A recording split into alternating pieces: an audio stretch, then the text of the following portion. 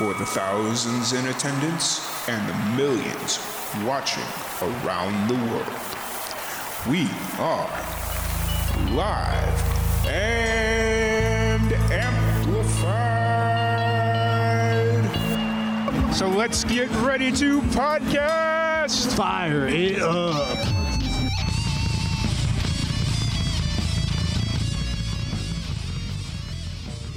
Welcome, everybody, to another live and amplified livecast. I'm your host, Tom Quat, and we are back at it again with another amazing podcast.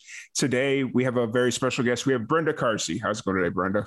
Hey, how's it going, man? Thanks for having me. Absolutely. I'm really excited to sit down and chat with you. Things are going good. It's been a really hot week. I think we broke a few records for the hottest days in June or whatever it is. Really? Yeah. Whoa. There was a couple of days where it got really hot. So it's like, I'm going to stay inside for a while and cool off and run that AC until the Texas power grid decides it wants to go out again. Oh, man. So I hope not. No, I hope not either. But really excited to sit here and chat with you a little bit and get to know more about you and what you got going on. I know you just released a new single a little over a week ago, right? Yeah, super new. It's a 10-day-old baby. Awesome. And then you got the follow-up music video for it coming out too. So I'm really excited to kind of just talk about all that and, just get to know more about you. But okay. Before we get to jump talking about that, let's kind of take this opportunity to have you introduce yourself and like your background, what got you into music, just like whatever you feel is. Sure. Yeah. I'm one of those people who's been doing music since I was born, forever and ever. Probably annoyingly singing out of the womb. And then my first instrument was voice, of course. And then I played clarinet for 5 years when I was like 8 to 13. I'm going to say this fast. And then I did choir, touring and competitions and all that stuff for about 10 years. Taught myself piano just from knowing how to read music from choir and clarinet, and started writing songs and just messing around. And then here we are now. No. Gotcha. Years and years later. Gotcha. So going through that entire process, who are some of your influences, like musically speaking? What, like way back when I was first learning music or now? Like when you were first learning music. When I was first learning music. Wow. That's a whole different Brenda than I then unfolded in college and high school and all those times where you like really understand music in a different way. But when I was little, I was really into just great singers. So like Whitney Houston, Mariah Carey, Destiny's Child, AKA Beyonce for anyone who wasn't alive when they weren't still together. Yeah. And then my mom was a really big fan of Barbra Streisand. Nice. And I have no shame. Babs is like a queen for life. So she's on my list. And then probably was just influenced by like the choir and orchestral music I was playing too. A lot of people say that my music is very musically or it has a lot of movement and stuff. And I can't say that I'm not influenced by having a classical music background. I definitely am. Yeah, for sure. And so going through school, you started with the clarinet, you said? The clarinet and then to the piano. And is that kind of it? Or do you also play guitar, right? Yeah. I also play guitar. I write songs on guitar. I'll say I'm a songwriter with guitar. Yeah. I won't say I'm like, I'm not like, woo! Yeah. But if you need chords, I've got all the chords. I know all the chords and rhythms. You know enough to put a song together with it. Oh yeah. I know more than enough to put a song together for sure. I put myself down a lot, but I started playing guitar in college, like a good college person does. Yeah, I gotcha. Awesome. And then when did you start exploring your own creativity to like, as far as writing music? I started tinkering around with songwriting when I was a little girl, when I was like 10. Okay. Obviously not performing them in front of people, but I used to always write songs and I actually would write them all. And my mom saved them all. So I still have all the old stuff that I used to write. Thank goodness for moms, for all those things that you're like, this is trash. And she's like, no. So, and then more seriously, like college was a really big time, I guess, just stepping out in the world and getting so much stimulation and so many unanswered questions and so much exploration. It's a great time for songwriting, I think. And that's when I made my first EP. It doesn't exist anywhere on the internet. at all. This is I was just going to ask. This is before the internet. It used to be only on SoundCloud, but I was like, I'm deleting everything before like a certain period of time. Mm-hmm. But yeah, there's 2 albums of mine that don't exist anywhere. Yeah. I've done that before with a lot of my film work. My dad calls me every once in a while. He's like, "Hey, where can I find this film?" And I'm like, anything prior to 2019 doesn't exist anymore. So wow, that's like, so you're doing film pretty new. No, I've been doing film since like 2011. So I've been doing it for a while. It was just one of those things where it's like I was very edgy, and that didn't represent who I am nowadays. So yeah, it was one of those things where it was just like, yeah, I'm gonna put all that stuff away. I still have a couple of like the gems hidden away, like stuff that I thought was pretty decent. But I hope so. As far as like being publicly out there, it's like, yeah, right. I mean, if nothing else, though, I feel like they're at any form of creation and art and stuff, video, like you're saying, or music or whatever, they're all like, it's a time capsule. Yeah. For yourself as a person and where you are. And I would be bold and say a lot of people would probably appreciate your edgy stuff if it's really edgy. Yeah. People love edgy, weird things. Yeah. Like who doesn't like something that's like makes you stop and go, huh? No, like I do at least. There's a few things that were like, oh, I can't believe I actually thought that was funny. Okay. That's but fair enough. Yeah. Fair enough. So you have 2 albums or 2 bodies of music that just don't exist. Have you ever thought about like bringing them back? No. And like maturing them a little bit? Oh, like rebirthing the songs. Yeah. Like if like the concept was there, but like the lyrics just were a little off or... I actually think that, so one of the albums, just to be fully transparent, that doesn't exist anywhere. 3 of the songs from that album I did redo and give new life to on an album oh my God, I'm stuttering, on an album of mine called Solitary Refinement that came out in 2017. So Step Outside, Blending In, and Picture This are all from that really old album of mine. Nice. And then my very first EP ever, which I did in 2006 and was just like slinging CDs and burning CDs and doing that whole thing. I genuinely think every song on that is a hit. I think it's amazing, but I also think that they're really immature and don't, again, like you don't represent where I am now as like as a woman, as opposed to like a girl, you know what I mean? But I think that they're all great. So maybe if I ever have like super fans, or if I ever do Patreon, which I'm not on Patreon, but if I ever do that, that would be like the kind of place where, you know, I think people would appreciate hearing that as opposed to the general public. For sure. But do you still have them like on a CD hidden somewhere? Oh yeah. Okay. I have the files and the CDs. Oh boy. Yeah. Nice. That's good. Did you, so like that early on, were you just recording the stuff yourself, or were you actually going somewhere and going into a studio? The 2006 one I did at a friend's house. He had a studio. And when I say studio at his house, I mean like a few microphones and like a computer and some tiny setup, because this is 2006. So it was a little different. But yeah, we recorded everything there on like a real piano and real bass, real drums, and some synthy stuff. Yeah. And then my second album, again, which doesn't exist, but then so 2010 doesn't exist, but I did completely by myself. I was in, I had taken a sound design and some other music courses for engineering in college. So that's what started me on my self-production side. And then 2011, 2012, and 2014, all those albums that are all online. I fully self-produced, mixed, mastered, etc. Wrote, composed, blah, blah, blah. Awesome. Yeah. That's really cool. As far as where did you go to school for? To Cal State Long Beach. In Long Beach, California. Nice. So you're born, raised Southern California then, I take it, or did you? I am. Oh, awesome. You're so smart. I am. I just kind of put the context. Can you tell from my tattoos and my obnoxious glowiness that I'm from California. No. I just put the context clues together and I take a shot in the dark. 9 times out of 10, it fails miserably because it's like, no, I moved here when I was 12. I came from Alaska, something right. weirdness like that, but it is what it is.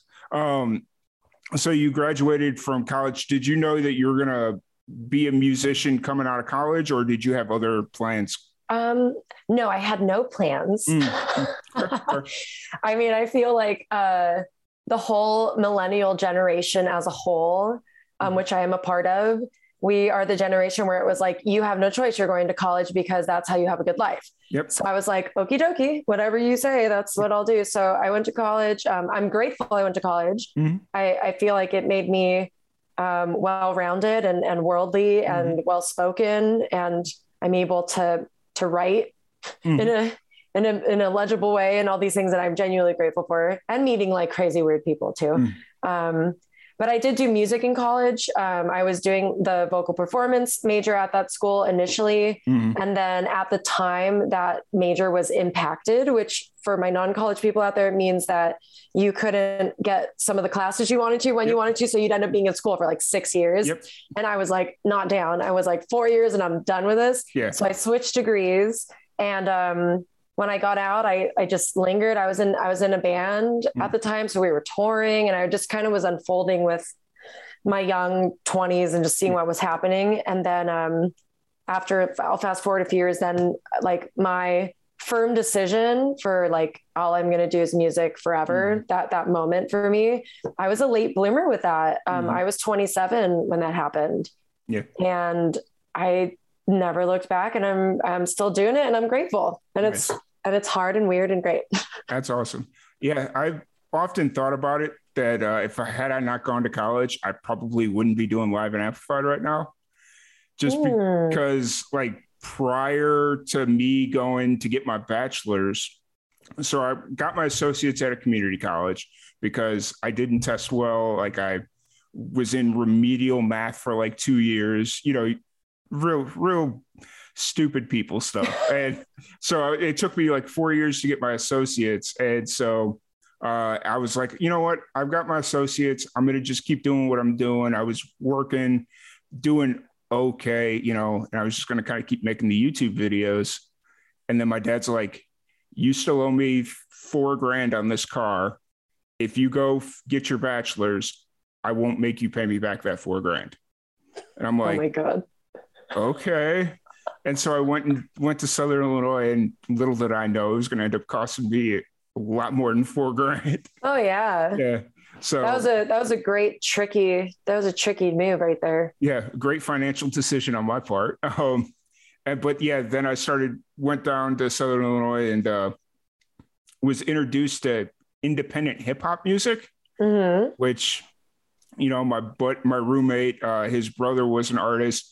And he'd come down all the time and he'd be like, "Hey, listen to this new track I produced." I was like, cool, and that was kind of it. So that's how you started doing like podcasts, you mean, and interviewing? Well, no, that's just what introduced me to independent music. Cause before it was always like radio top 40 type stuff. Right. And then school got me a job in Kentucky, and Kentucky's where I got the idea for Live and Amplified.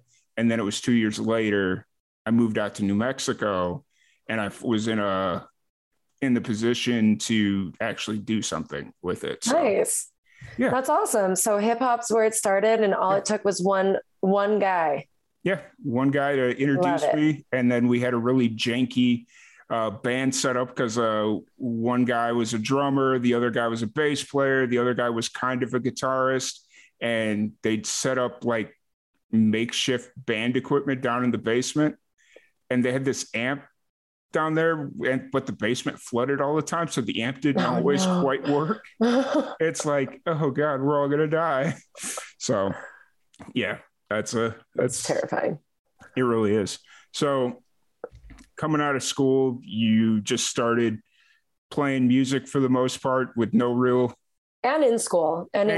Yeah. Yeah. I think that people who are not, introduced to the breadth of what the music industry is by either, like you said, like you meeting someone who is living that. People who don't have like an understanding or knowing of the industry primarily just think you're just famous. Mm-hmm. You're just like nobody, or you're famous. Yeah. And there is like this gigantic rainbow between those two black and whites. And so to me, like I was just being a musician. I was just playing and touring and like playing locally and like playing up the coast and flying to other states and just exploring and doing what I wanted to do. And I will say that for me personally, moving to a place like Los Angeles, which is where I live now, was a really great kick in the ass for someone like me who needed it. That, because I mean, LA, like New York and like some of these bigger metropolitan cities it's all about all the best and worst things that the human species has to offer. And that includes marketing, which is the worst, and capitalism, which is the worst, in my opinion, just my opinion. And, but it also includes like, diversity and like, and the art and nightlife and like food, like all this amazing stuff that comes with exploring new cities, which can be very inspiring. Right. Yeah. And, but all that business stuff, like being in a center where there's like tons of competition because everyone's moving here. There's tons of venues. There's a lot of like studios. So you can do studio work. You can do work with schools. You can do lessons. You can do restaurant gigs and wineries. Like there's just so many places in which you can utilize your skill and talent that I don't think the average person realizes how long it takes an individual who's an indie artist to learn about each of these things and navigate each of these things. And I'm not even touching on making content and videos and the music itself and fundraising and all that. That's like a whole other thing. Yep. You know what I mean? Yeah. It's like nonstop. It is. It really is. Yeah. It's like opening your own restaurant, except your profit margins are far lower. Oh yeah. Yes, it really and that's just anything creative in general. Like it's going to take me years to recover the losses over the last 6 years of everything that we've done. And so it's just like, you're doing it out of love and with the hope of intent to get paid. So, just to like make a living and I'm sure it's different for each individual, but for me, like, having the respect of my peers, of fellow musicians, is really important to me. I think good musicianship is really important. And just being a nice person and like trying to give back to people who are starting, who maybe haven't learned all the shit that I've learned because I've been doing this longer than them, like just, we're all like a community trying to survive. So it's like nice to try to help each other when we can. Yeah, for sure. And, the one thing that I've talked, a lot of the musicians that I've talked to that have not come out of LA, but are based in LA, is they mentioned that it's really hard to find people that are actually doers in LA. Like they'll go out to like these social situations and they'll be, oh yeah, that's cool. Let's do this, whatever, be really amped. But the second it comes time for somebody to do something, there's not that movement. Have you run across that? Or, yeah. I've definitely run across that, but I think some of that is being young, like being in your 20s. And I also think that's even more prevalent with Gen Z. I'm just going to like throw that out there. Just the fear of like commitment. I think a lot of people of all ages have, but I do think that there's like a thing with being young that like with like a lot of time of living in the city. How long it's been like 8 years now. You just begin to observe more. I think if people listen more and didn't talk quite so much, you can actually pick up who is sincere and who is connecting with you versus who is being a social butterfly and being like very surface. And I don't think being a social butterfly is bad at all. Yeah. No, I relate to that. In fact, I think if you want to be like, oh my God, I love you and I'll see you later. And like, you just want to party and like drink and just be like, sure, you're cute. Bye. Like, I think that's totally fine. I think that it's each individual jobs to like, be like, okay, so that's an obvious, like this kind of person and they're on this mission and that's totally cool for them. Yeah. But I'm looking for like this kind of connection. Yeah. You really do have to pay attention. And I think that's the hard part. A lot of people want it to be easy, and don't want to have to try hard to have meaningful relationships, but it is hard work to have friends, to have fans, to have like intimate relationships. Like, it is hard work. It does not just happen. You have to try constantly. I'm sorry, that voice you made was, it was perfect and annoying at the same time. I'm just Thank you. I'm from here. Remember, this is where I'm from. So I'm pretty used to it. So you got the two, or we talked about the two albums that don't exist anymore. Don't exist. Yes. So technically your first album was released in 2011, right? 2000. Oh, as far as public. Yes. Yeah. 2011. As far as what's public. Yes. I'm trying to keep up with the, like, you know, the history. Yeah. The lost history of Brenda Carsey. What was the, putting aside the fact that you had already released two albums, what was kind of the mindset going into that first official project, Sideshow? Sideshow was, so at the time I was playing with a small band as a three-piece thing, and I would do piano, but I would also do guitar. It just kind of depended. And Sideshow is an all electronic album. So at first I wasn't sure if I was going to release it under my name. I was like, maybe the project is called Sideshow or something. And I wanted it to be a little bit weird and very inspired by like trip hop and you know, like really down mid-tempo, like techno, not techno, it's not that word, like electronica. There you go. Okay. Like electronica. And for people out there, it's like Kraftwerk and oh my gosh, the band that I'm thinking of, I forgot what they're called. If it comes to me, I'll let you know. But there's like this band at the time I was like really, really into, and like Gorillaz too. It's like not Outkast, is it? Because I see. No, okay, it's not Outkast. The rest of the album is not Outkast. That song is for fun. Okay, well, because I was sitting here looking at it and I didn't pick it up when I was kind of running through all your music. It says Outkast, Don't Sue Me. Yeah. That was like, so that's the last song that, anyway, really quick tangent. So to wrap that up, it's because it was an electronic album and then I was genuinely happy with how it came out. But this, I'm just learning how to do electronic production. So everything was mixed mono. It is like horrible quality. It blows out sometimes, but I think the songs are amazing still to this day. I think all the songwriting is great. But yeah, so that last song is called My LBC, because I was living in Long Beach at the time, in parentheses, Outkast, Don't Sue Me. Because I used Southern Playalistic Cadillac Music's, that's the name of the song, their backing beat. And I looped it like you would in the hip hop tradition. I'm also really into hip hop. I just snagged the part that was just the instrumental and I looped it and I put my own hook over it. Yeah. And I was like, I'm an indie artist. I have no money. So I'm just going to put it in the song as the chorus. So if they ever hear it and find it, they will laugh their ass off and they'll probably be like, whatever, bitch. Yeah. Hey, you know what though? I think they'll appreciate it. Like, I think they will too. I think there are certain artists that, they look at the context of the situation, and it's, at the time, she wasn't making anything. Like, you know, so and it's all a good laugh. Like I did exactly what they did for the South and for Atlanta for Long Beach. It's just a song about where I lived. Yeah. Cool. Yeah. And one thing that I did really appreciate was how consistently you were, at least early on, you were releasing like full bodies of work, not just like singles. It was like 6 to 8 to 10 song EP. I guess at that point it's full albums. Yeah. You know, and then it looks like in 2017 or so, you kind of took a little bit of a break, or was there something that was kind of going on there? I released 2 things in 2014. I guess, right? And then I took a break because it was when I had just moved to LA.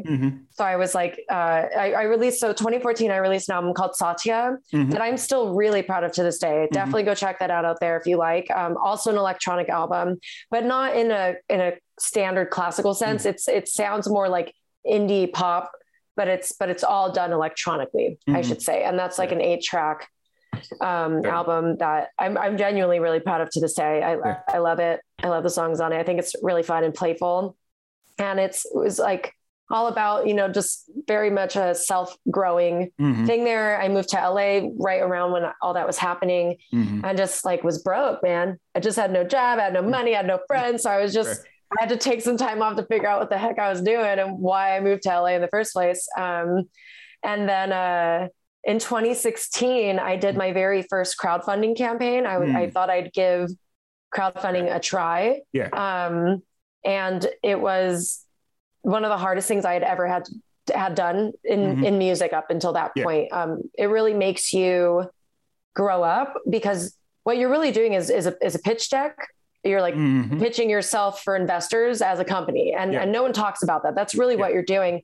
So to actually like be concise with what I was doing and like commit to a genre and commit to how I'm spending my money and have like breakdowns and math and details and people's names and everything, you can imagine. So it was a lot of work, and it was a success. I raised my full amount, and that was the very first time I knew, and sorry, I should backtrack. I knew that I wanted my next album after Satya to be what I was doing live. I wanted it to sound like what I was touring with and when I was playing live. So I was like, this has to be live. It has to be a real band, has to be real instruments, because that's what I do live.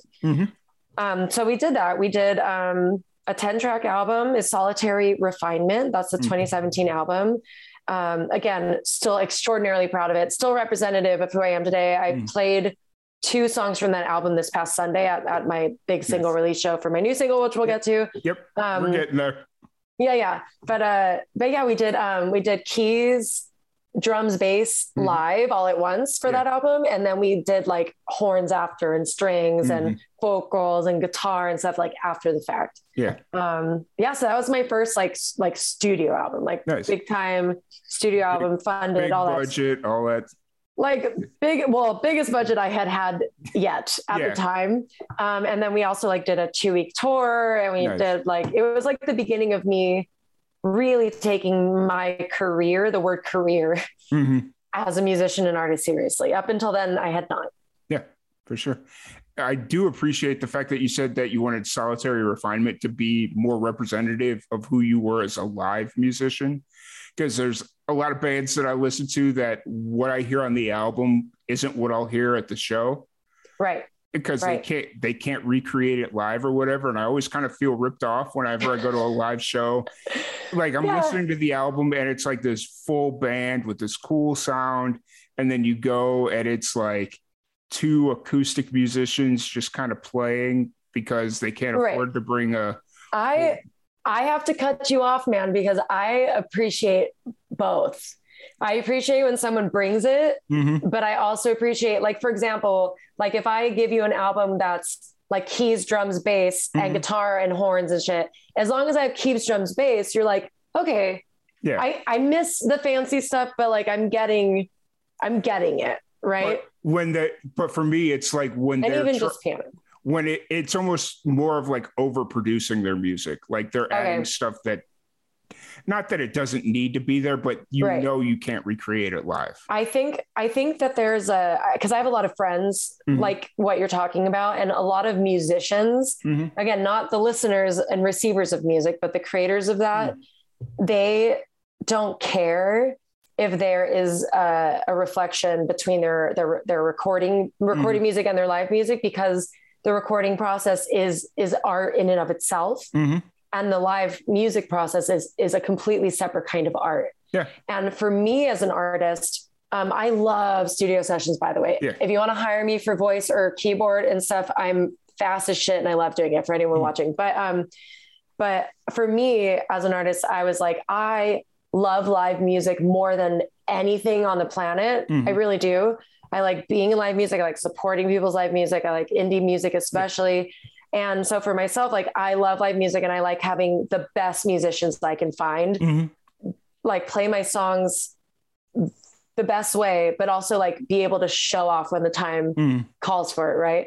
That's my favorite. So that's why, for me, it worked out to do like a live styled album. Cause that's my shit, you know, but some people, they want like little little twinklies and little like extra things and little like little vocal stuff and all that. So I get it. Yeah. Not to say that I don't like to strip back like acoustic sets or go into like if a band comes in and does like an acoustic gig, like I'm not talking about that. It's just when a band represents themselves as one thing, right, and then you go to a show and it's like, oh, this right. isn't what they represent, Right. Right. That's totally. Just me. That's my opinion. Totally. So obviously over the last couple of years, the world's been dealing with a lot. It looks like it hits you a little bit different as far as releasing music. How did the pandemic kind of affect you as far as releasing music? Well, traumatically so. Mm-hmm. Not even just dramatically, like with a T, just full trauma. Because, the reason I was trying to think of a better way to bring it up, because you obviously got some music out there in 2020, but it seems like the way it was kind of positioned was you were just got out of the studio. Like these are things that I'm picking up on. Yeah. So basically what happened is, Solitary Refinement came out 2017. I was pushing that and touring that and playing, like over 100 shows a year for 2018. And then in 2019, I played through the first half of the year, and then it was slowing down because I was going to go back into the studio for the first time finally. And in 2019 was when I did my second crowdfunding campaign ever. So this is 3 years later. And again, I was successful. Thank God for people. And the plan was to go into the studio kind of around May of 2020 to start tracking my next album. And that obviously we couldn't. And so that all got put on hold. But I happened to have this other collection of music that was an acoustic collection of 8 songs that I ended up releasing as an album, because I guess this is where we could use the word content. I was sitting on shit. Yeah. And I had nothing but time on my hands because all of my gigs were canceled and I had lost literally 100% of my income at this time. It was very scary. But I was like, great, well, I will release Sirens then. Let's do it. I wasn't sure if I was going to release it or if I was going to give it as a freebie for those who bought the new album and pair them together. I had these different ideas. Yeah. I ended up releasing Sirens. That's a whole other story. And I had the videos done already. We had done all this stuff in 2019. Yeah. And I was just sitting on it, unsure what to do with it. Yeah. Yeah, because I wasn't sure. It didn't exactly represent me. Like we were talking about, I was like, I'm not really a guitar. I don't play acoustic guitar all the time, but it's an acoustic guitar album. There's strings, there's Rhodes, and there's tons of vocal harmonies. But yeah, so I released it top of the shutdown. And then let's say another 8 months into the shutdown, I was going as crazy and sad and angry and depressed as I imagine many of us were. Yeah. And at least here in LA, I'm, without getting too into it, because I know this is not necessarily a political show, it's a music show, but I did participate in the BLM protests. I do support that cause. So I was out on the streets all the time. We had insane fires in LA, historic fires here that burned 130,000 acres, literally 10 miles from my house. Yeah. So I could see it in the mountains, and the skies were completely brown for a month. Oh, wow. On top of everything that was going on and me not having any money. It was all these layers and layers and layers. So at that time, all of this to say there's a purpose. Yeah. I was so depressed that both piano and guitar were feeling unfulfilling and kind of disgusted me. Yeah. And so I put on a pair of headphones and went back to electronic music. I just started messing around, but real electronic music, actual, trance and hard electro and techno and house. And I did an exercise once a day, every day for 2 weeks, where I was I'm going to make one beat a day, a 2-minute beat, not even that long, but just to give me something to do. Yeah. And so I did that. And at the end of it, I was like, well, I have this and I have nothing to do. And so I was like, well, maybe if I put vocals on this one and this one, I can release those. And then maybe if I use my cell phone in some creative way, I can make music videos for it. So everything I did was just in my room on a laptop and my phone. So I was like, fuck it. I don't have a manager. I don't have anyone telling me what to do. So I decided to release an EDM album, an instrumental EDM album called Box Cutter. Yep. And I called it that because it's out of the genre. It has nothing to do with anything I do. but it was exactly reflective of the time. And again, time capsule. So I released it, and then getting to the new album at the top of 2021 in May, we finally went into the studio to record what we fundraised for at the end of 2019. So I never spent any of it, losing all my money, losing all my work, losing everything. It was in a savings account, untouched. That's laughing good. At my face. That is such amazing control, because I know a lot of people that money would have been just right. Yeah. I don't want to say gone, because that's a brutal way to say it, but totally. Yeah. I feel like for anyone who gives a shit about me means the world to me. So I would never break someone's trust or steer someone wrong. It's just not in my nature. But yeah, so we tracked the next album. I don't know if I should keep talking, because that'll get us up to the present. No, that's perfect. You're walking the road that we're going. So we're almost there, folks. Yeah. We're almost there. So, so basically, we recorded a 13 track album in 10 days, which is insane. But I wanted, so Solitary Refinement, we did over the weekends, right? Over a month. There's like a weekend and a weekend and a weekend. Yeah. This was the first time in my life I was like, I want a Beatles rock and roll experience. I want to rent out an entire studio only for me, where all of my stuff's set up and I don't have to take it down. We just walk in, it's another work day. And that's what we did. We did bass, electric guitar and drums, and scratch keyboard with an electric keyboard, and scratch vocals, all in 3 days for 13 tracks. Wow. 3 days. That's insane for people out there who don't like, that's obnoxious. Like, looking back on it, it was too much, but it was fun. Well, given that you hadn't really been in the studio at that point, what would have been a little over a year, or probably like 2 years. 2 years. Yeah. So we did that. And then we did one day with strings and like extra stuff like Rhodes and like Hammond organ and like little punch-ins. And then we did one day with horns and just like started mixing and stuff. And then in one entire day, this I regret a little bit, but in one entire day I did piano, because we did real grand piano at a different studio. I did all 13 songs in 8 hours, which is insane. Like no one should ever have to do that. I did it because I couldn't afford to not. I had no choice. I was like, I just have to do it. We have to make this happen. One song every 30 minutes. There we go. Let's go. So, but we did it. We totally pulled it off. And then the last 2 days of our recording was, I did 6 lead vocals and harmonies one day. And then the next day, 2 days later, I did 7. No, I ended up doing 6 again with leads and harmonies in the same day. And the extra song, I was like, I can't do it, Mark. I can't even do it. So we ended up doing 11 days. I forgot about that. It was a half day the last day to the last song, because I was so fatigued. I was like, I feel that.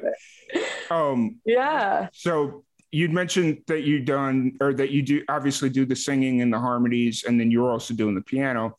Were you bringing in people for like bass, drums, and all that stuff, or were you also doing that stuff? I brought in all the other instruments, except for there's 2 guitar songs on this album. It's coming up. Stay tuned. So this is the first album in my life I'm incorporating both piano and guitar of mine, which has never happened. And so I play acoustic guitar, piano, and every vocal on there. And I also composed all of the string parts and all of the horn parts. So all the arrangements, I had sheet music for everybody. And I also like beatbox a little bit, but as far as like most of the drums, like almost all of the drums, all of the bass and all the electric guitar, except for like a solo where I kind of sang something, like that was all them. That was me hiring professionals that I trust to be dope as shit. That I'm like, you got it. See, that's awesome, because you know what you're good at, what other people are better at. So just bring them in, let them do their thing. And it'll be the best product. Absolutely. Yeah. It takes a community. And I think that also gave like the album, I mean, it has a studio polish. Like it is sparkly and modern sounding. It is very, very, very much a studio album, but it has such a live feeling because I didn't like, we don't have any parts that I was like, it has to be like this for my entire rhythm section and my guitarist. Horns and strings, you have to. They don't want to fuck around with that shit. Yeah. They're like, give me sheet music and tell me what to play so I can play it and go home. That's like, that's how those session players are. And I'm like happy to oblige. But it was a joy to work with. Everyone on the album is a sincere talent and a professional. And it was including the engineer, including my recording and co-mixing engineer and my mastering engineer, like everyone, super professional, super loving, talented people. They're all awesome. Awesome. So you said 13 songs on the album? Yes. Yeah. Of the 13 songs, how many, or how do you kind of go through that selection process? Are they road tested, or is it just kind of new music that you're feeling and they kind of go together? How do you kind of go through that process? Yeah. So let's see. I think four of the songs. Yeah. So 4 of the songs I have played out in public since like 2018. Because again, I like had 2017, we released it. I was, playing some of those songs since 2016, finally recorded, played them, still was playing them, had like a new song, incorporated, et cetera. So by like 2019, I had like, I was like, okay, so I have like new music coming together. So 4 of them had already been played with like an 8-piece band. Yeah. So I was like, I already know how it's kind of sounding because we had done it live. And then maybe like 5 more of the songs on the album, I played 2 shows right before the shutdown, one in December and one in January. And those were the first times I took like all the new songs that no one had ever heard out for a spin, where I did a set with only new songs. Like, that's it. So it was like basically every other song that was going to be on the record.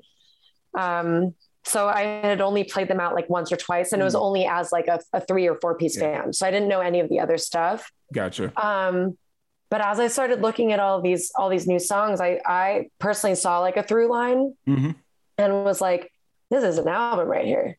This is an album of like, not of like internal emotions, like Satya and Solitary Refinement, which is very much my own growth as a person and about, about like concepts we can all relate to, like love and pain and like all these things that are very human. So not literally just about me, but it was a very internal processing albums, those ones, versus this new one is much more outside of myself. It's much more observant of the world and of just witnessing the unfoldings of other people's choices and like other people in my life and like the world at large. And like, it's so much bigger than me. So that's the through line that I saw from all of them. And there's some like of my own, like the first single is very much about me, but it's like, it's very external. It's not like inside, it's like very confident and like out in the world. Yeah, that's the through line. And then because of that through line, that's how I came up with the title for the album. Gotcha. Yeah. Now, is Stand Up the lead single, or is just trying to do my thing? No, because the reason I ask is because I thought I saw something somewhere that said Stand Up was something different. So I thought okay. So Stand Up is a single. It's a political single. It's a full hip hop beat with like a very alternative R&B delivery, kind of like a la very early Aaliyah, like no reverb, very dry, very like on the mic. That is a collaboration with a friend of mine named Ronnie, who goes by McCuddy as a producer. So we just got together, tracked that, and I was like, let's put this out. Nice. Because at the time I didn't know exactly when I was going to be releasing any of my solo stuff. So we released that in March, and again, I'm really proud of it. And I love the words and the meaning behind it. It's a very political song. If you're not into it, fair warning to people out there, it is political. Nice. But I think it's dope as shit. So if you're into it, go. And so, yeah, that was a collaboration that was unrelated. Gotcha. Because I saw, when I looked at the cover, like before I had like started going through your Facebook and all that stuff, I saw the cover art for it. And I was like, I'm trying to figure out if this is just a standalone single or if it's part of the project. If it's part of the project, it doesn't really match, but that's not a killer.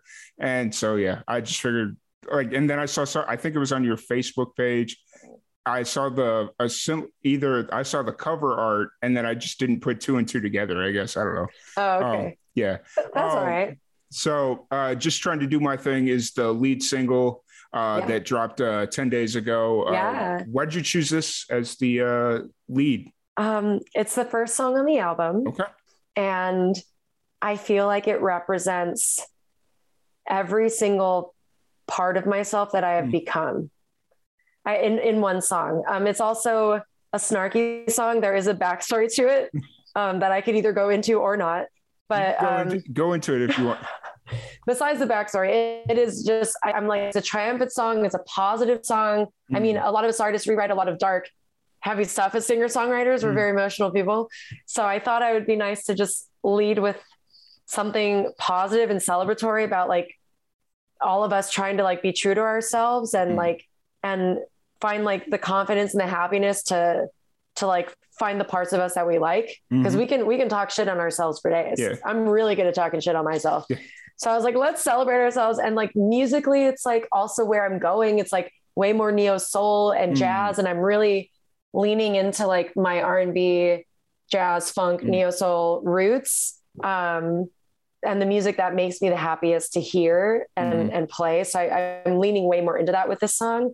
Nice. And I just feel like it just captured everything I wanted it to say in 3 minutes. I was like, this is everything I could possibly want to tell anyone out there. I dig it. So it had to be the first single. I dig it. I really enjoy the song. I've listened to it about 6 times today. So oh, thanks, man. I really enjoy it. And if it's setting up for the rest of the album, I can't wait to hear it. Dude, okay. So you listened to it 6 times. Yes. Do you want to know when it came out?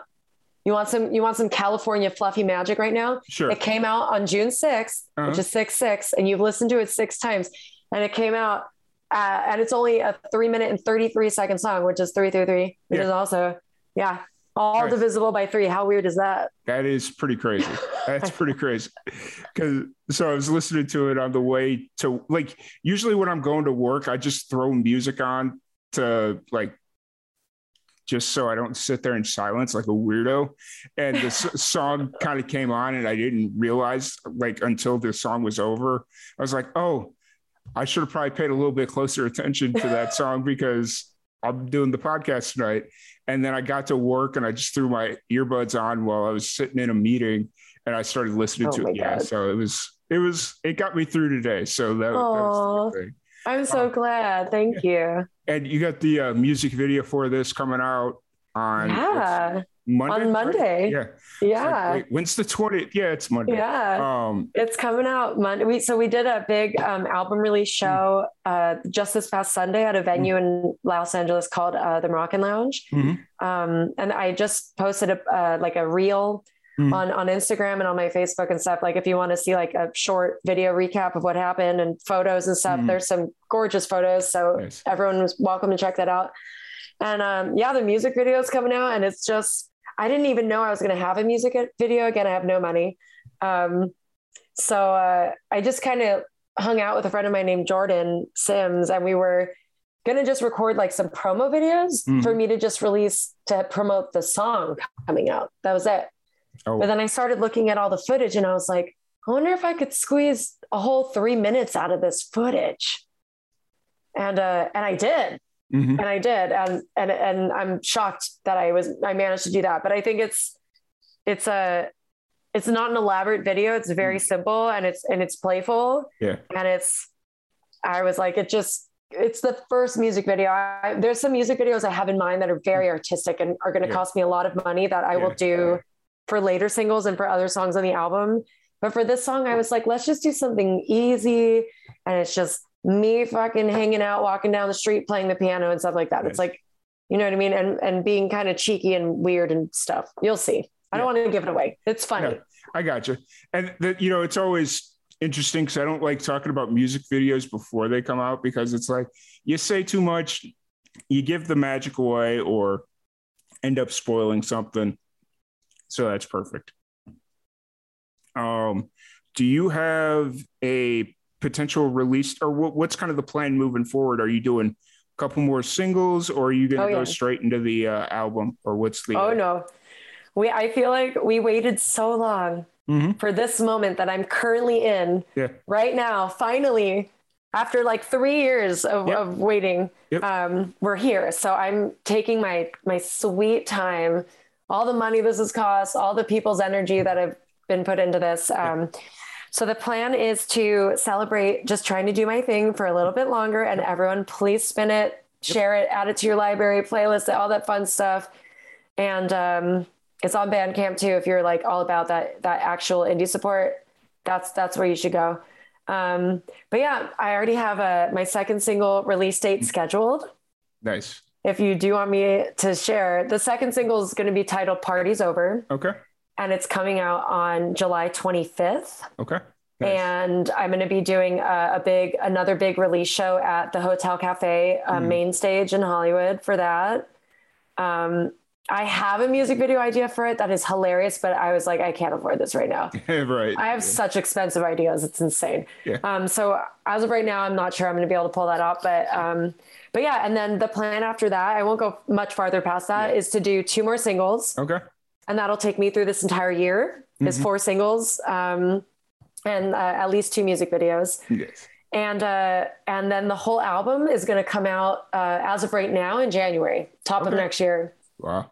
And I have vinyl. Oh, it's gorgeous.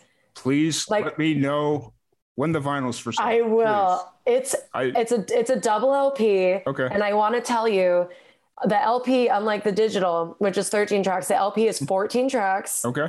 And one entire side of the LP is a 12-minute extended live in-studio jam of one of the songs with like these genuinely insane top of the industry instrumentalists. Like it's insane. And it's like, oh man, the photography for this too. Like I'm really happy with how everything turned out. It's stunning and weird and like moving and retro, but modern. It's like everything I could have prayed for. So nice. Wait for that. I'll probably do like a vinyl pre-sale thing when the time comes, so people can look out on my Bandcamp for that. I'm ecstatic. I love collecting independent vinyl just because I know how much it costs. Like I completely understand. Yeah. I completely understand how expensive vinyl is. So whenever I go to shows and they have vinyl, it's like, okay, I'm going to buy the vinyl, probably with the intent of only listening to it once, because I don't want to scratch the vinyl. I don't want to destroy it, You're so funny. But I'm just weird like that. I don't know why, but. Well, it sounds like you're a collector. Yes. That's what collectors do. They keep things in nice condition. Yes. Yeah. Yes. And, just the vinyl, it's a piece of art, and I don't want to destroy the piece of art. Yes, I do agree that there is a certain feeling you get listening to the music on the vinyl. But for me, it's more about just that physical hard copy. Mm-hmm. And if you have good artwork, it's like not this big. It's like this big. It's a book. I'm just like reflecting on everyone who's ever made a vinyl, and for people out there who like photography. I mean, we're all used to photography because of like social media now, but I'm like, if you get a really good photographer who knows what they're doing, and it's a shame not to print that really big. It's a shame. It really is. It really is. But yes, please let me know. I will. I will make sure. I'm really bad about following people on Bandcamp. Maybe I need to be better about that, but you can actually like follow people. And so when they release something, it goes like, hey, they have a new thing out today. Nice. But there's no message board. So you can't like email your fans from Bandcamp at all. Like you can on every other platform. You can like message people on Bandcamp. You can't send in a message until like it just automatically does it when something's coming out. That's not true. There is like a community section where you can post, but most people don't participate in that. Yeah. I feel that. Yeah. That's like a extra thing that they have to, be a part of. I feel that. So. There's also talks of Bandcamp releasing their own actual streaming platform app. Nice. That will be like a phone app, so where you can save music to your phone, but it'll still fall under the pricing. Yeah. like beliefs that they have, which is great. So it'll be cool when that happens. Nice. I need to, that'll be awesome. So all this in the works, busy 2022 and a hot start to 2023. Yes. It's got to be exciting. As you kind of lead up to the release of the album, what's going through your mind as this is like 3 years in the works? Finally. Yeah, fair. Very fair. It's finally, and I hope people care, right? Those are the two things. I hope anyone cares, and I'm glad it's like, I'm just glad it's finally out. And I also pray to God that inflation comes down by next year so that I can tour. This year is probably going to be a bit more of like a local and like coastal, maybe Arizona, California, Nevada kind of thing. But I used to, before the shutdown, I would go to New York every year. Every year for 5 years, I went to New York. Every year I went to Nashville. Every year I went, there was like places I always went. So it's really weird to I haven't been anywhere on tour in like 3 years, except for like kind of in a 3-hour radius around me. So I miss New York. I miss Nashville so much. I miss Alaska. I miss Portland. I miss all these places. So you've actually been to Alaska? Yeah. So I just threw that out randomly. That's funny. Okay. Yeah. A girlfriend and I, we went on a 2-week tour in Alaska in the summer of 2019. And it was fantastic. Loved it. That's awesome. That's really funny and cool how that one kind of played out. So if you if you make it to at least Arizona, I could probably swing an Arizona trip. Whereas, coming out to it's so funny. I've been doing Live and Amplified since 2016, January 2016. Every year I say, you know what, we need to go at least make a trip out to LA. And every time we try and make the trip, something comes up. Right. It's like one year we were up in Montana and it's like, you know what, let's just swing out to LA. It's not on the way, but let's just do it. And I think that's wild. on the way down, I got a call from my dad saying, I was living in Florida at the time. He was like, hey, how far or how many more days are you out on the road? And I'm like, it'll probably be like 3 or 4 more days. Why? You need to get back home now because there's a hurricane approaching. And if you don't get home like within the next 2 days, you may not get home for a while. And I'm like, wow. Oh shit. Okay. And so I was like, all right, guys, LA trip's off. We're going back to New Mexico. I'm dropping you guys off and I'm hightailing it back to Tallahassee. Oh my gosh. I pulled into as I was pulling into Tallahassee, the storm came in and I'm like, boy, I timed that down to the millisecond. Wow. Yeah. I feel like the idea of living where there are hurricanes is very stressful. Yeah. Not stressful. You just got to watch the radar, which I obviously didn't do. Fair enough. Yeah. That's so funny. Yeah. But I was going to say though, maybe I could come your way, but it would be alone initially. Like me having money to bring people with me is not going to happen this year. That's just impossible. Well, like I said, I lived in New Mexico. Roswell, New Mexico has a really kicking indie scene right now. Cool. It's small, but they've got some really good musicians. So I was more saying it as a cheeky thing because you don't like bands that don't sound like the album. Yeah. And I would be touring alone, me and piano. That's it. That's all I can afford. That's fine. Would you come see that? I would. Okay, good. Cause I promise you it's different, but it's just as good. It's not as proggy. That's what, like, cause when I have like a band, this is what I've been told by people who see my shows, like how rock and roll and proggy my music is becomes way more apparent than when I play it alone. Cause some people don't have the imagination, right? It's like, it's huge music and I can hear it in my head, but me by myself, sometimes it doesn't like translate unless like it's a great stage, right? Great sound, great stage. It totally translates with me by myself too, I think. But yeah, anyway, oh my gosh, I'm rambling. No, you're good. You're 100% fine. I would come see that show. So let me know. I'll let you know. Let me know. I'm trying to get out and travel more, but I just finally got myself out of crippling debt. So I'm like, I'm so happy right now. It's just trying to keep myself out of it. So, way to go. Yeah. Way to go. But anyway, so obviously, like we'd mentioned, you got a lot going on in 2022. What do you do to kind of escape and decompress from life? What are some of your hobbies? I love to sleep. Nice. Sleeping is an important thing. I don't do it all the time because it's just there's so much happening. But I really do. If I can have time to be home alone, I take it because it's very rare for me. So I take it and I go really hard on my alone at home time. I also am a huge nature lover, nature advocate. So I love going to where I'm at, like local botanical gardens, and there's also a lot of hikes because I live at the base of a mountain. And then this year, I'm calling the year of national parks. So nice.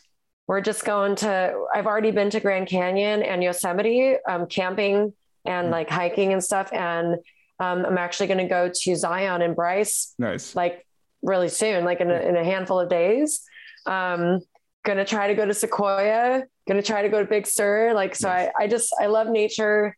That's a big thing. And I would say like, besides sleep and nature, the third thing would be if I'm not exhausted, like going dancing with friends, right? Or eating nice food at a restaurant, or watching TV and drinking a glass of wine, like all the normal things that we all like to do.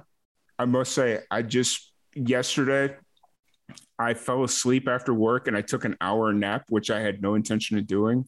I think I'm addicted to post-work naps now. Like I sat there and like I had a little bit of a headache. I was like, you know what? I'm going to just sit here for a second. I fell asleep for an hour. I woke up. I felt like $1 million. I'm like, could you still fall asleep later? Oh yeah. Or did it mess you up? I was asleep by 11:30. Wow. And I slept. I feel like there's a really good stand-up bit with this joke. Probably. So, but yeah, it's sleep's important.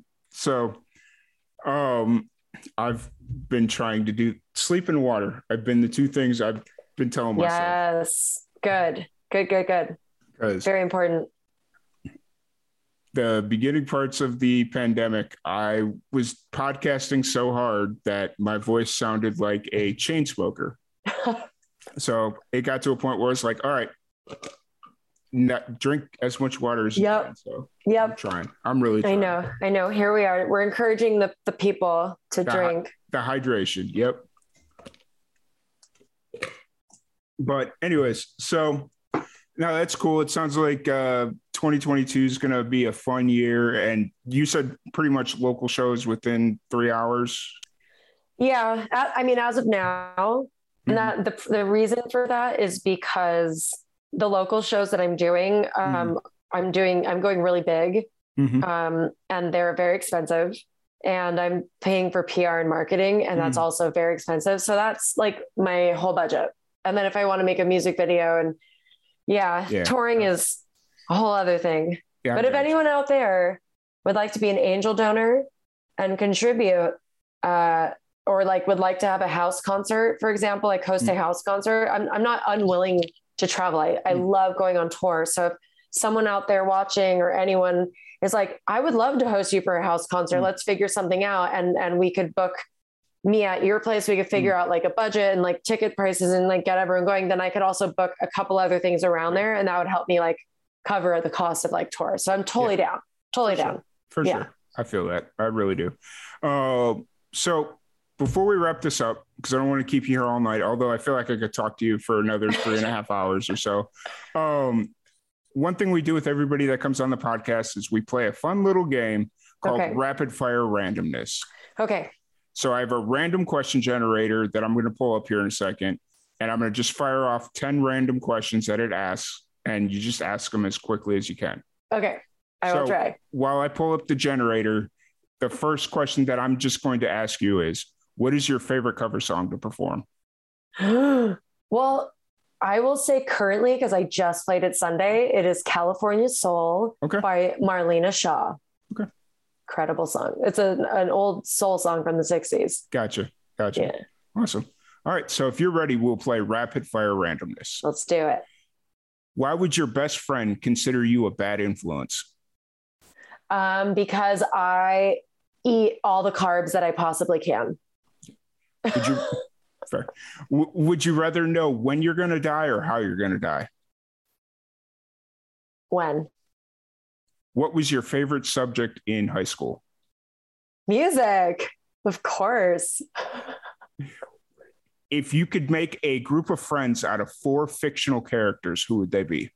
Oh, see, that one's, I can't rapid that, man. Four friends from rapid fire is a loose term. So I was going as fast. I was doing good though, right? We were like, bam, bam, bam. Okay. 4 fictional friends. Let's see. I would say Hermione Granger from Harry Potter, because she would always have your back and she would help you get into a pickle, and she's very smart. And I think she's sassy, and I like that in a woman. So Hermione. And I would say, oh man, this is going to be really hard for me. You seem like somebody that would like Spinelli from the show Recess. Oh my gosh. I remember that show, but I haven't seen it in so long that I don't remember. Okay. You know what? Hey Arnold, if we're going to go that, I wasn't even thinking cartoons. Yeah. But so Arnold from Hey Arnold. Yeah. Because he's super humble and he's super kind and he's like down for anything. So Hermione. And he's low-key super cool, by the way. And he's super cool. Absolutely. There's this other animated film called Bebe's Kids that came out in the 90s. I have always been obsessed with. And the little baby from that. Okay. There's a baby who has like the deepest voice of all time, and he gets into nothing but trouble. So it would be probably very exhausting, but I think it would keep us all on our toes, and it would get us into all the weirdest hijinks. Yeah. And then for the 4th one, oh man, just because it keeps popping into my head, this is so weird, but I'm going to say Doctor Strange, but not the new movie Doctor Strange. That movie sucked so hard. But the original, very first 2016 Doctor Strange, when he was first learning his powers and everything, because I just think that'd be awesome. I haven't seen the new one, but go see it. I support you. I think it's one of the worst films I've ever seen. And I'm a huge Doctor Strange fan. Gotcha. I am. Gotcha. I tried. I really tried. Has traveling inspired you to do something different with your life? Yeah, I guess so. I don't know what specifically, but I think traveling, I would say it inspired me to trust and have faith that what I'm doing day to day is okay. Cool. All right. I'm going to try and read this correctly, but it's worded very weirdly. Okay. Would you rather have unlimited 10-minute windows into your past or an annual 10-minute snapshot of your future? I mean, if I had to pick, I'm definitely like a full present moment hippie, but I would say the future one. I don't live in my past ever. I don't give a shit. I'm like, on to the next. Let's go. Honestly, I'd rather just not know, because I can't do anything about the past. Yeah, but you told me I had to pick one. Yes. That's not fair. So you have to pick one too. You have to pick one. Oh boy. I'd probably go into my past just so I can relive moments. Okay. That's very sweet. Very sweet. You are stranded on a deserted island. What 3 raw foods would you like to have endless supplies of? 3 raw foods. I will say apples, because I feel like I could tolerate that for the rest of my life, and they last pretty long before they go bad. So raw meaning produce? It just said raw foods. So, but I'm asking you as the person who's asking me, are you confining me to produce? Because that's what I think of when I hear the word raw. You know what? Let's just go foods. Let's make it super simple and go foods. Can it be anything I want then? Yes, anything you want. Okay. I would say, well, I'll stick with apples for raw food. I would never have said apples if it wasn't just raw food. Okay. Just to be clear. You can start over if you... Okay. How about, if it's raw food, meaning produce, I would do apples, carrots, and watermelon. Okay. For fun. All sugar. I would be incredibly fat and have orange skin. It'd be wild. But if it was just any food that I want, I would probably do, pasta for sure. Like noodles. Oh yeah. Just any type of noodle is fine. Yeah. Like gelato, really good gelato. and the third it's thing, gonna melt everywhere, but that's fine. Not in the stream of mine. Okay. And then the third thing would probably be tater tots. Oh, I love tater tots. Yeah, love them. Yeah. Love it. All right. In your opinion, what makes the best gift? Time. The very best gift is doing something with someone and creating memories. Don't buy shit. It's a waste. Do something. For sure. If you could take any one of your memories and turn it into a short film, what would it be? I would this is the first thing popping into my head. I would definitely do the one time I backpacked through Europe. And there's a lot of moments from that trip. I was in a backpack for 3 months. But one of them is we were couch surfing with couchsurfing.org at the time. Okay. Yeah. And we happen to stay with people who frequent exploring the catacombs below Paris. And we explored them and got lost. And it's pitch black, by the way. And these are historic, not the catacombs that you're thinking of, where it's just a tourist thing. It's like all the tunnels that have been sealed by the city that people dynamite open. Anyway, we got lost and stuck. And then by the time we got out, we were like 40 minutes from catching our train and covered in mud and everything. We just ran straight to the train station. And from the train station, we literally went straight to Valencia, Spain, and then straight to Buñol for La Tomatina, which is the tomato throwing festival, where I was pummeled with tomatoes, got split up with my friends. And then it just keeps going. It'd be insane. It'd be insane. It's an insane film. I think we need to turn this into something. Yeah. $1 million idea right there. This will be a nice callback to earlier in the podcast. What is a sign that someone is genuinely a good person? Whoa. Oh man. I hate that question. I think that there's a lot of different things they're genuinely a good person. I know, but in my opinion, I feel like there's a lot of different things. And I feel like different people show their goodness in different ways. I don't think it's black or white. I think you have to learn each person and how they communicate goodness from their heart. And then you can receive it as goodness without expecting them to do it your way. But I would generally blanket statements say listening, being a good listener, and sharing all the little kid things, sharing your stuff with other people, listening well, not being an asshole. Yeah. Fair. Very fair. Very. That was very hard. It happens. All right. And then we'll end it on this question. What movie do you constantly quote and never gets boring? Oh, I can't even say anything. Like none now. No, I really don't. Like when I was little, I was more about that.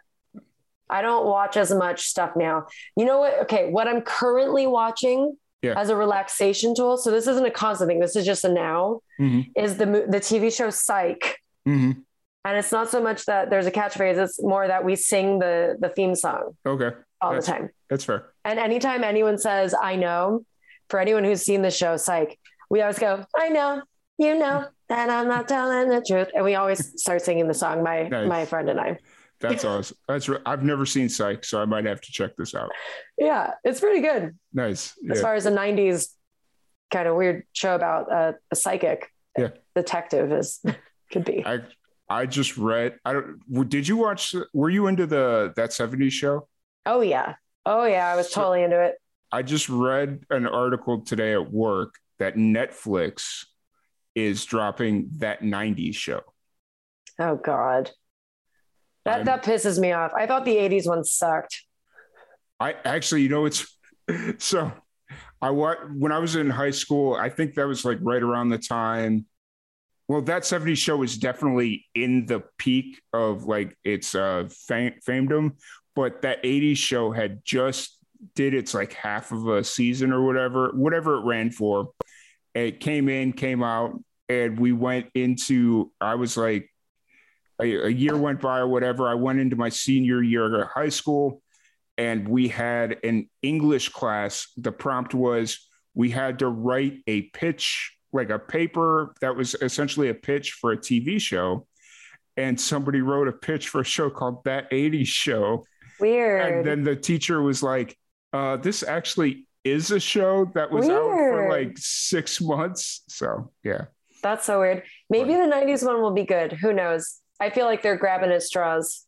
Maybe it depends on how they do it, though. Like, it'll kind of depend. That 70s show was it was good because it was random. No one really cared about the 70s at the time, which made it funnier. Yeah. And the casting, like the actors are just fabulous. I'm especially partial to Kitty, the mom. I'm like obsessed with her. She's fantastic. Yeah. Oh yeah, for sure.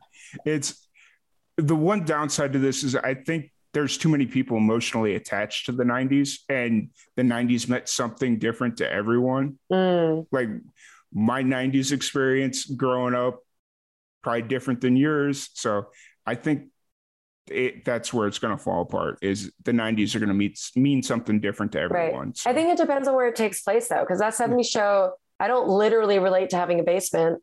Yeah. Cause I'm on the West Coast, but I still thought it was funny because the writing was good. The jokes were good and the acting was good. So it depends on if they're trying to make a cheap pop culture ripoff show, or if they're going to have good writing and good actors. And it can be good. Like, as long as they're like, it takes place exactly here and they're not trying to encapsulate all the 90s. They're just trying to encapsulate a tiny moment in a tiny part of the world. Yeah. Then it'll be good. Maybe we'll see. That's fair. Yeah. Very fair. But yeah. So that was rapid fire randomness. Thank you. Not so rapid, but it was very random. It was very random. Some of it was rapid. My first 4. Yeah. And then I had to ask you 4 fictional characters that you'd form a friend group with. Yeah. That was intense. Yeah. But I am glad that they are updating the generator, because when we first started doing this, it was a lot of the same questions over and over again. And I'm like, come on, guys, update this thing. And now it's like, okay, we get fresh questions every time. So nice. Exciting. But once again, I'm really excited to have had you on. I look forward to having you on again and talking more and all that fun stuff.